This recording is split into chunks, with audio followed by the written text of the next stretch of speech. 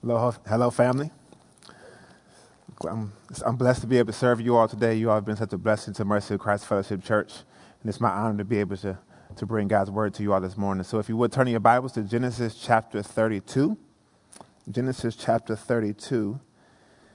And we got a pretty lengthy passage today. We're going to do Genesis chapter 32 all the way to Genesis chapter 33, verse 3.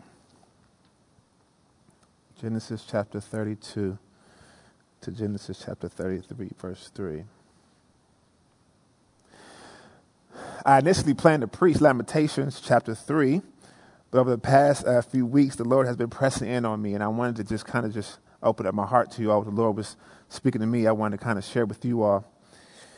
You all have been such a blessing to our church plan. As I've just said, I feel like whenever we have a need, you all always seek to care for us, and that's a blessing beyond words. And just recently, at the very last minute, you all were willing to scramble around, open up your doors, and to host a funeral for a 22-year-old, a beautiful young woman named Kalia Rainey, who was murdered in D.C. Now, praise the Lord, you all didn't have to make those arrangements because we were able to handle it on our end. But when you do a funeral for a 22-year-old woman, who was shot in the head while riding in the car with her mother, that does something to you. And preaching for an 18-year-old, Navaris Johnson, a few months back, preaching at his eulogy when he was killed in Southeast D.C., leaves a mark on you. Just this past Monday, in Southeast, while Anacostia River Church was doing evangelism on Good Hope Road, while they were doing evangelism, somebody opened fire and killed the young man right on the pavement. All these events, plus COVID, plus politics, plus the sin of my own soul, all have left me struggling a little bit. I struggle with identity. I struggle with feeling useless. I struggle with how to process fear and pain. Have you ever found yourself in some type of struggle? Are you in some type of struggle today? What do you do when the struggle gets real? When the night seems to be extra long and day doesn't seem to be coming any time soon? What do you do? Hear God's word. Jacob went on his way, and the angels of God met him. And when Jacob saw them, he said, "This is God's camp." So he called the name of that place Mahanaim. And Jacob sent messengers before him to Esau his brother in the land of Seir, the country of Edom, instructing them, "Thus you shall say to my lord Esau, thus your servant Jacob, I have sojourned with Laban and stayed until now. I have oxen, donkeys, flocks, male servants and female servants. I have sent to tell my Lord in order that I may find favor in your sight." And the messengers returned to Jacob, saying, "We came to your brother Esau, and he is coming to meet you, and there are 400 men with him." Verse 7, then Jacob was greatly afraid and distressed. He divided the people who were with him and the flocks and herds and camels into two camps, thinking, if Esau comes to one camp and attacks it, then the camp that is left will escape. And Jacob said, "O God of my father Abraham and God of my father Isaac, O Lord, who said to me to return to your country and to your kindred that I may do you good, I am not worthy of the least of all the deeds of steadfast love and all the faithfulness that you have shown to your servant. For with only my staff I have crossed this Jordan, and now I have become two camps. Please deliver me from the hand of my brother, from the hand of Esau, for I fear him, that he may come and attack me, the mothers with the children. But you said, I will surely do you good and make your offspring as the sand of the sea, which cannot be numbered for multitude." Verse 13, so he stayed there that night. And from what he had with him, he took a present for his brother Esau. 200 female goats and 20 male goats, 200 ewes and 20 rams, 30 milking camels and their calves, 40 cows and 10 bulls, 20 female donkeys and 10 male donkeys. These he handed over to his servants. Every drove by itself, and said to his servants, pass on ahead of me and put a space between drove and drove. He instructed the first, when Esau my brother meets you and asks you, to whom do you belong? Where are you going? And whose are these ahead of you? Then you shall say, they belong to your servant Jacob.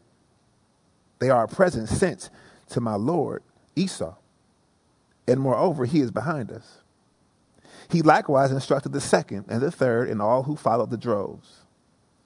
You shall say the same thing to Esau when you find him. Verse 20. And you shall say, moreover, your servant Jacob is behind us. For he thought, I may appease him with the present that goes ahead of me, and afterward I shall see his face. Perhaps he will accept me. So the present passed on ahead of him, and he himself stayed that night in the camp. Verse 22, the same night he arose and took his 2 wives, his 2 female servants, and his 11 children, and crossed the ford of the Jabbok. He took them and sent them across the stream and everything else that he had. And Jacob was left alone. And the man wrestled with him until the breaking of the day. When the man saw that he did not prevail against Jacob, he touched his hip socket, and Jacob's hip was put out of joint as he wrestled with him. Then he said, let me go, for the day has broken. But Jacob said, I will not let you go unless you bless me. And he said to him, what is your name? And he said, Jacob. Then he said, your name shall no longer be called Jacob, but Israel, for you have striven with God and with man and have prevailed. Then Jacob asked him, please tell me your name. But he said, why is it that you ask my name? And there he blessed him. So Jacob called the name of the place Peniel, saying, for I have seen God face to face, and yet my life has been delivered. For the sun rose upon him as he passed Penuel, limping because of his hip. Verse 32, therefore to this day the people of Israel do not eat the sinew of the thigh that is on the hip socket, because he touched the socket of Jacob's hip on the sinew of the thigh. Jacob looked up, and there was Esau, coming with his 400 men. So he divided the children among Leah, Rachel, and the 2 female servants. He put the female servants and their children in front, Leah and her children next, and Rachel and Joseph in the rear. Verse 3, he himself went on ahead and bowed down to the ground 7 times as he approached his brother. In this section, Jacob is in the struggle of his life. First, we see that Jacob is in the struggle with his brother Esau. In Genesis chapter 25, it's recorded that Jacob, the younger brother, took advantage of his older brother Esau's desperation, conned him, and stole Esau's birthright, which was the right to be the family chief and priest. In Genesis chapter 27, we learn that Jacob took advantage of his father's old age and his blindness, deceived his father, and officially stole Esau's birthright and his older brother's inheritance, which was about 2/3 of the father's wealth. When Esau found out that Jacob had stolen his birthright and his inheritance, Esau said, I'm going to kill him. So in Genesis chapter 27, verse 42, Esau said he was set on killing Jacob. So Jacob fled. And Jacob fled to and ended up settling it at Laban's hometown. Laban was his uncle. He spent 20 years there serving his uncle. While serving his uncle for 20 years, he was on the other end of being deceived and was taken advantage of multiple times. And in chapter 32, Jacob leaves. He heads back home. He left with plenty. He left with 2 wives, which was wrong, 11 children, servants, a large herd. In many ways, he left blessed. He even left with God's protection. So in verses 1 and 2 of chapter 32, we see he has 2 camps. The camp of angels that were serving him and his camp of people, and the camp of people and the flocks. He had God's protection. But with all of that blessing, he was still struggling. He was terrified because he was headed home and he knew that he would have to deal with Esau. In verses 3-4, we read that he sent word to Esau that he was returning home from serving Laban, and he was returning with some wealth. He was hoping to get seen favorably in Esau's eyes. But when the word came back to him about what Esau, basically the word came back that Esau's coming to you, and he's not saying, welcome, Jacob. He's not saying, I'm impressed by your wealth, but he didn't say anything. Just know that he got 400 men, and he's coming to meet you. And so in verse 7 and 8, he's distressed and afraid. So distressed and so afraid that he divided up his camp so that if Esau killed one camp, the rest of the other camp could flee. So scared that in his prayer in verse 11, he said that he feared that Esau would kill him and attack him. So scared that he told his servants to take 3 large droves of gifts and animals and the such to give to Esau to announce his coming so that hopefully Esau wouldn't be so angry. In verse 20, he said he wanted to appease Esau. He wanted Esau to forgive him, to lift up his face, to show him grace. The struggle with Esau was real. And the struggle couldn't be calmed by any prosperity or any blessing. Have you ever been in a struggle like that? Your struggle ever been so challenging that no amount of prosperity or no blessings or planning was able to give you a peace of mind? Have you ever been so crippled by fear or anxiety or worry that no earthly crutch could hold you up? No movie, no date night, no shopping spree. Nothing could remove the worry. And then it's not just earthly crutches. Has the turmoil ever been so deep that even your Bible reading plans, your sermons, small groups, scripture memory couldn't deliver you? You read that his angels are camped around you, and yet it feels like the fear is inside the camp instead of outside the camp. The struggle with man, the struggle with fear, the struggle can run deep. And we see Jacob has a fearful struggle with Esau, but then Jacob also has a struggle with himself.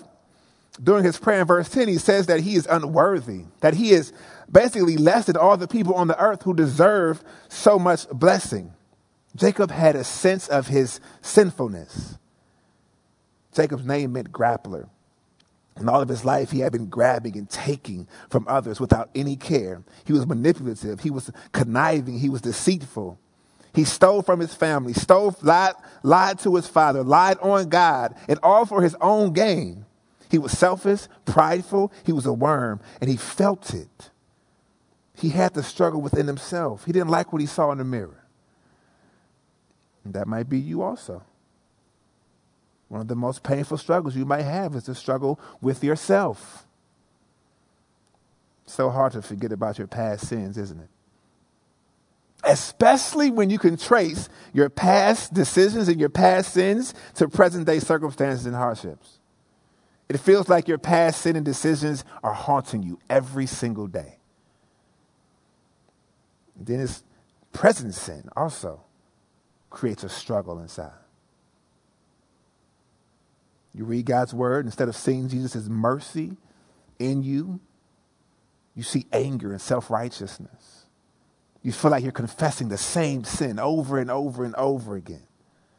You know the sinfulness of your own heart, and that also presents a struggle. Is that your struggle?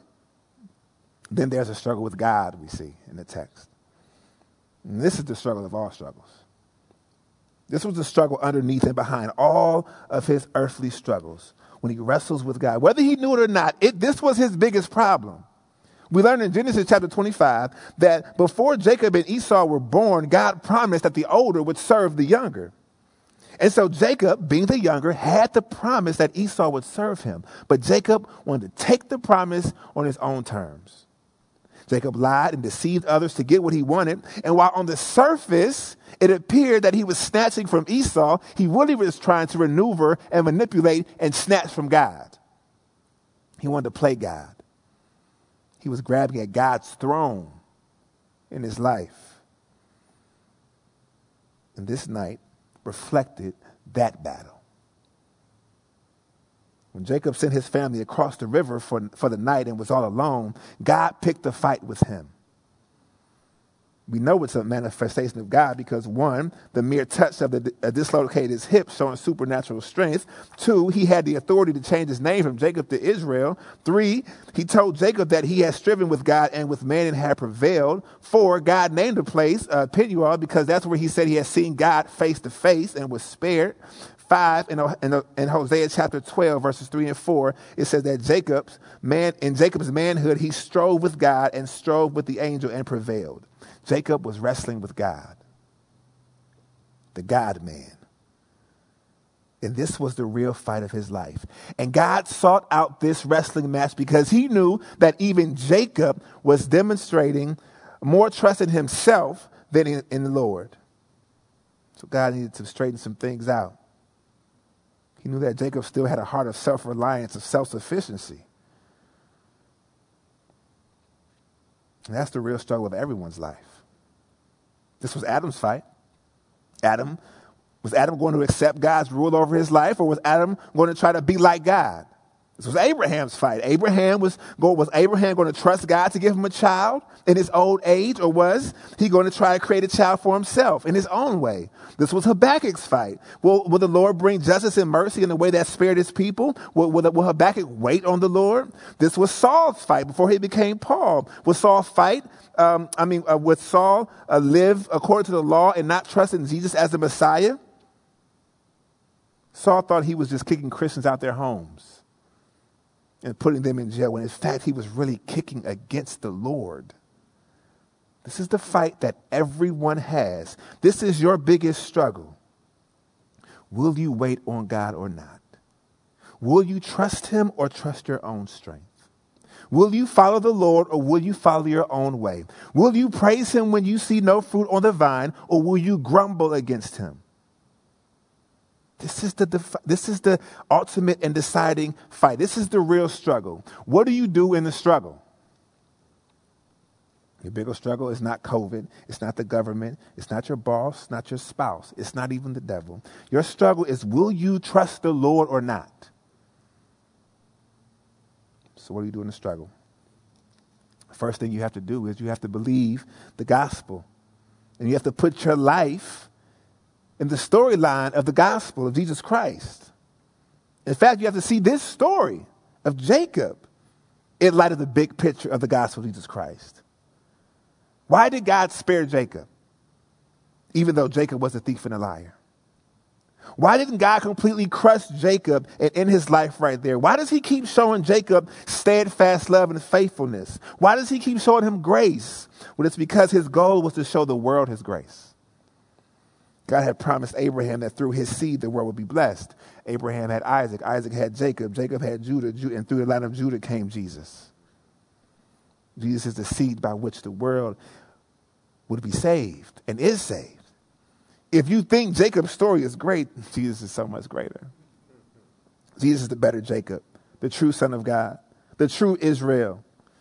While Jacob was deceitful, grasped at greatness, deceived people, Jesus perfectly obeyed God, never sinned, never deceived anyone, and he did not find equality a thing to be grasped. But he humbled himself like a servant, died like a sinner, so that sinners could find mercy and grace. Jesus, the Son of God, took on flesh, obeyed God the Father all the way to the cross, took upon himself man's punishment. Jacob deserved punishment. The world deserves punishment and wrath. Jesus didn't. But Jesus, the perfect Son of God, took on man's punishment, took on the full weight of God's wrath, and was crushed by God so that man could find grace. He died in man's place. He suffered in man's place so that man could have eternal life if they would trust in him. The first step in overcoming the struggle is turning from your sin and putting your faith in Jesus Christ. I pray that you would do that today. I pray that if you, right now, if you feel the Lord, if you hear the Lord speaking to you, that you would not harden your heart, but that you would submit to the Lord. If you don't put your faith in Jesus, then you're going to have to wrestle with God the rest of your life. And then on Judgment Day, you're going to wrestle with God and you will lose. You will be thrown into hell forever. Put your trust in Jesus, the better Jacob, the true Israel, and know his grace. And if you are in Jesus Christ, the big picture is that you will overcome because Jesus Christ overcame. God brought Jesus back from the dead and he seated him in heaven as king over all. And if you have repented of your sins and trusted in Jesus, that means he is your king. That means that God is not against you, but he is for you. And that you're standing in God's steadfast love and in his grace. That he's made a covenant with you through the blood of Jesus Christ, and that covenant will not be broken. It means that he is Lord over all. No matter what happens in your life, he is working it out for your good. He told Jacob to return to his land so I could do you good. And he says the same thing to you, that surely goodness and mercy will follow you all the days of your life. Everything will work out for your good, for the good of those who are in Christ Jesus. We have to trust the gospel, remind ourselves of the gospel when we're in the struggle. Number two, we have to obey. This knowing the gospel gives us the grace to obey. We have to obey the truth of God's word. In the beginning of Jacob's prayer, notice he says, "O God of my father Abraham and God of my father Isaac, O Lord, who said to me," verse 9, "return to your country and to your kindred that I may do you good." He said, the Lord told him to return to his country and to his kindred. And that's what he sought to do. You see, no matter what route he took in returning to his country, he was going to have to face the music. He was going to have to face Esau, which was scary, and yet he obeyed. Jacob could have tried to go another route. He could have tried to continue to receive God's promise his own way, but now he had resolved to listen to God and to obey him. Obeying God can put you in some vulnerable, uncomfortable situations. God's word has some very clear commands for you to obey. And while the Lord promises good to those who fear and trust him, obeying him does not always feel good, but it's a must. The Lord says that even with the unbelieving and a harsh master or spouse or government, that you should try to win them over, not by returning fire with fire, but by being gentle and righteous and living a righteous life.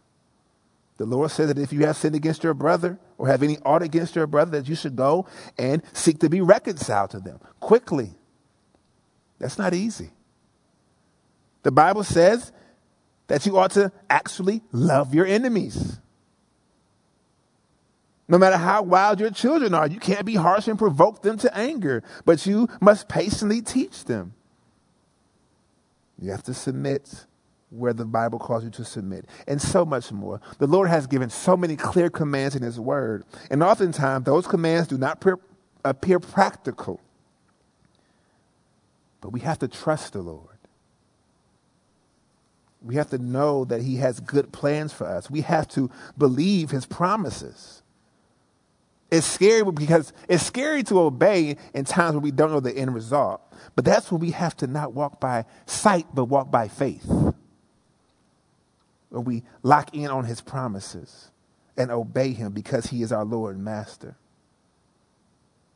Obedience is a sign that we've stopped fighting against God and now we are submitting to him. We must also humble ourselves to each other and to humble ourselves to God in prayer. But see, we first have to humble ourselves to one another. In verse 18, we see that Jacob calls Esau his Lord, and he says that he is Esau's servant. No doubt, again, he's trying to appease Esau, but I think there's also a bit of him trying to make restitution. trying to make up for the wrong that he has done. He knew that he had stolen Esau's inheritance. And so he was giving him a king's worth of supplies and goods. He humbled himself before men, and that is a sign that he has truly humbled himself before God, that he's humbling himself before God. And that's something we all also must do in the struggle. We must not forget that we also have a part to play in the struggle. And whenever we have found ourselves to have sinned against someone, we ought to do our best to reconcile with them, to admit our wrongs, and to humble ourselves before each other. Strife will come. But what should make the church distinct is our ability and our willingness to admit our wrongs, to confess them to one another, and to make up for them when possible, and to seek true reconciliation. So we ought to do in the struggle. Other thing we have to do in the struggle is humbly pray. You see Jacob's prayer in verses 9 to 11. That prayer is full of humility. He starts out by acknowledging God, as he says, verse 9, "O God of my father Abraham and God of my father Isaac." He's acknowledging that the Lord is the Lord of the covenant, that he's a great God. He also shows a little bit of his unworthiness and confesses his sin in light of God's grace. And so he says, in light of all that you have done for me, how he had brought Jacob had left his home with just a staff, and you say, you brought me back with so much more. He didn't attribute that to his own shrewdness, but he attributed it all to God being gracious and to being steadfast and faithful to him. And so our prayer must be humble in that we confess our sin, and also that we give God the glory for anything that has been good in our lives. We ought never to have any sense of entitlement, even while we're in the struggle, because God owes creatures nothing. We ought to give praise to God for all of his grace and everything that has happened. He was humble enough to acknowledge God's work and his grace in his life, and so should we. We also should, in the middle of our prayer, in our humble prayer, we should pour out our hearts to God in and make true petitions before him. He prayed, he said, "Lord, I'm afraid. I'm afraid that Esau is going to attack me." And we have to be willing to pray honest prayers. "Lord, I'm afraid. Lord, I'm a mess. Lord, I'm anxious." We have to be humble enough to tell the Lord our real needs and know that our good Heavenly Father will supply our needs, that he will care for us, and that he cares for everything. We should take it to the Lord in humble prayer, and then we also should pray the promises of God. And so in verse 12, he says that you told me to return to my country, and you said that you would surely, and he said, verse 12, "But you said, I will surely do you good, and make your offspring as the sand of the sea, which cannot be numbered for multitude." Here we see Jacob praying the promises back to God. He's praying God's word back to him, calling the Lord to be faithful to his word. Praying God's word back to him and calling him to be faithful is not prideful.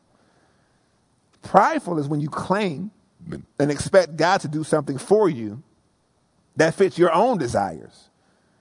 And it's according to your will to lift you up. But when you pray according to God's will, for him to fulfill his promises for you, that's bold praying. That's confident praying. That's the type of prayer he wants. He wants you to pray according to his promises, according to his will for your life. And Jacob humbly prays according to God's word.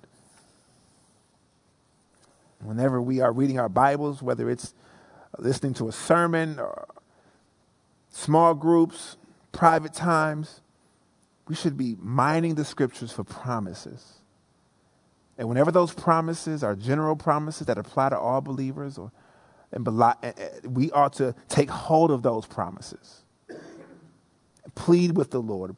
Pray them back to the Lord and ask him to fulfill them in our lives, and he will. He cannot deny himself. He will not go back on his word.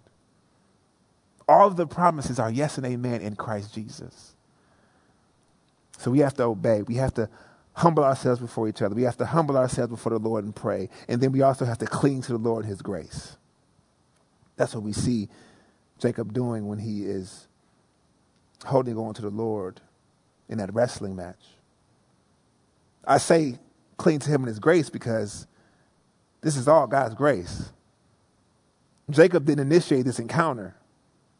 Jacob didn't say, I want to wrestle with God. God went to wrestle with him. God initiated this meeting with Jacob.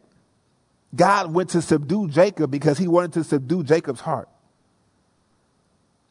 Tim Keller says that there are times in which God has to wrestle us into a transformed life rather than comfort us into a transformed life. God has to wrestle us into a transformed life rather than comfort us into a transformed life. Obviously, God could have won the match far earlier into the night because all he did was touch his hip in order to break Jacob down. But in his mysterious grace and wisdom, he let the match linger on. And then he decided to break him. And most all commentaries agree that it was a touch and the immediate breaking that caused Jacob to see that he wasn't wrestling an ordinary man. And from that point on, Jacob went from wrestling to clinging. God said the wrestling match was over, but now Jacob moves from wrestling to holding on. He didn't have a lot of strength. He didn't have a lot of might. He didn't have anything to leverage himself. One good leg, which was not enough. But he held on in his weakness. Jacob had come to the point in his life when he realized that his only hope was not his ability to engineer something or to be quick-witted or to be shrewd or to be strong. His only hope was holding on to the Lord and his grace. He knew that something was so much greater than him that he was fighting against. And so he said, Lord, I need you to bless me. He said, I will not let you go until you bless me. Family, I'd love to hear that you all are praying and fasting, and you all have a prayer meeting coming up this Wednesday. I pray that the whole church can attend. What a blessing it is to be a praying church. Keep praying. I'm not opposed to strategic planning, meetings, and other mechanisms that might help, but we have to lay hold of the Lord in prayer and not let him go until something happens. We have to pray and demonstrate that we're relying on his grace and his power alone. Family, sometimes his grace is dispensed through resilient prayer, through wrestling prayer. The Syrophoenician woman wrestled with Jesus in prayer, asking him to bless her. Jesus told the parable of the persistent woman in Luke, telling the parable so that people would not lose heart in prayer, but that they would keep on praying. In Colossians chapter 4, verse 12, it says that Epaphras struggled in prayer on behalf of the saints. We have to learn and keep on struggling in prayer. We can't be so easy to get up from our knees from 6 to 7. Sometimes you got to stay a little longer. Sometimes you got to go in your prayer closet, as Matthew says, and as the Lord said in Matthew chapter 6, you got to go in your prayer closet, close the door when nobody's looking, and you got to keep knocking and keep seeking and keep asking the Lord to act according to his will and his promises. Spurgeon said, we do not forget to eat. We do not forget to take the shutter down. We do not forget to be diligent in business. We do not forget to go to our beds to rest, but we often do forget to wrestle with God in prayer. And to spend, as we ought to spend, long periods in consecrated fellowship with our Father and our God. It doesn't have to be long, but it should be often, because we need his grace every hour. One author said, when God makes us wrestle with him for some blessings, it is not because God is reluctant to bless us, even if that's how it first feels.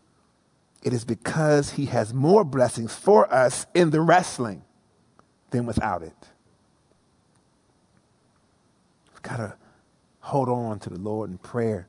Hold on to the Lord's grace. And the Lord will give grace. The Lord does give grace. Jacob says, what is your name? The God man says, why do you ask me my name? Jacob should have known his name. He knew who he was wrestling with. But God said, I got a blessing for you. Look at the blessings, and we'll conclude. Look at the blessings that he had for Jacob, and we get something similar. When Jacob gets a new identity. During the wrestling match, the Lord asked Jacob what his name was. He knew his name. The Lord wasn't just randomly wrestling someone without knowledge. He knew it was Jacob. But he needed Jacob to say it was Jacob. Before, when Jacob wanted to receive a blessing from his father, his father asked him his name, he lied and said he was Esau. Here, Jacob has another opportunity. Jacob has another chance not to be a deceiver, not to lie. He says, what is your name? He says, my name is Jacob. I'm the deceiver. I'm the conniver. I'm the one who was grappling for things, trying to get things my own way. I'm Jacob. And the Lord said, now I'm going to make you Israel. Names carry so much weight at that time. He was named Jacob, but now he's named Israel because he has striven with God and with men. The Lord gave Jacob a new identity. No longer would Jacob be known as a liar and a deceiver and a taker, but instead as one who had prevailed with the living God. The one who knew and believed that God was all he had. That God was the one who could give him the grace that he needed for the morning. Jacob had a new identity. He was Israel. Oh, yes, he would still be called Jacob at times in the scriptures, but now, predominantly, he's Israel. Look at the mercy of the grace and the grace of the Lord. Do you struggle with your identity? Do you struggle with who you are? Has your past choices or current lifestyle made you feel like you can't be anything else, that you can't escape? When you confess your sins, do you just stay in your guilt, feeling I'm just a sinner, I'm just a sinner? Well, family, if you've come to Christ, you're not just a sinner. Even when you confess your sins, you're not just a sinner. In Christ Jesus, you're a new creature. The old is past, the new has come. You're a saint. You could say with confidence, I'm washed. I'm sanctified. I'm justified by the blood of Christ. I'm holy. I'm God's beloved. I'm Jesus' brother. I'm a part of the body of Christ. I'm an heir. Your identity changes with Jesus. You're a servant. You're a fisherman. You're an ambassador of reconciliation. You're a branch. He's the vine. And therefore, since you're a servant, since you're a fisherman, since you're an ambassador of reconciliation, since you're a branch and he's the vine, that means that he will bring results in your life. As you abide in Christ, as you follow him,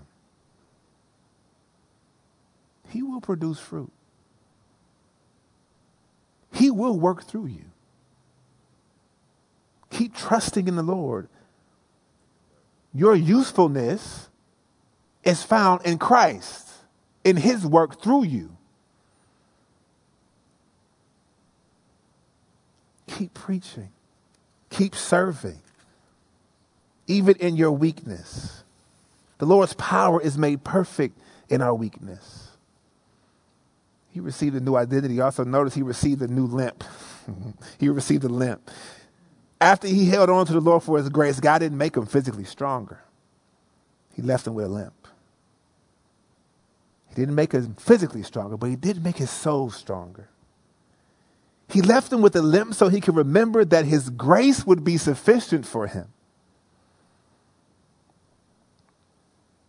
He left him leaning on the everlasting arms of Jesus, of Christ.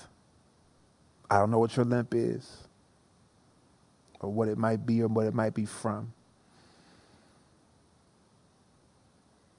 It's difficult. The loss of loved ones are difficult. COVID's difficult. Being isolated is difficult. But we can't despise the limp.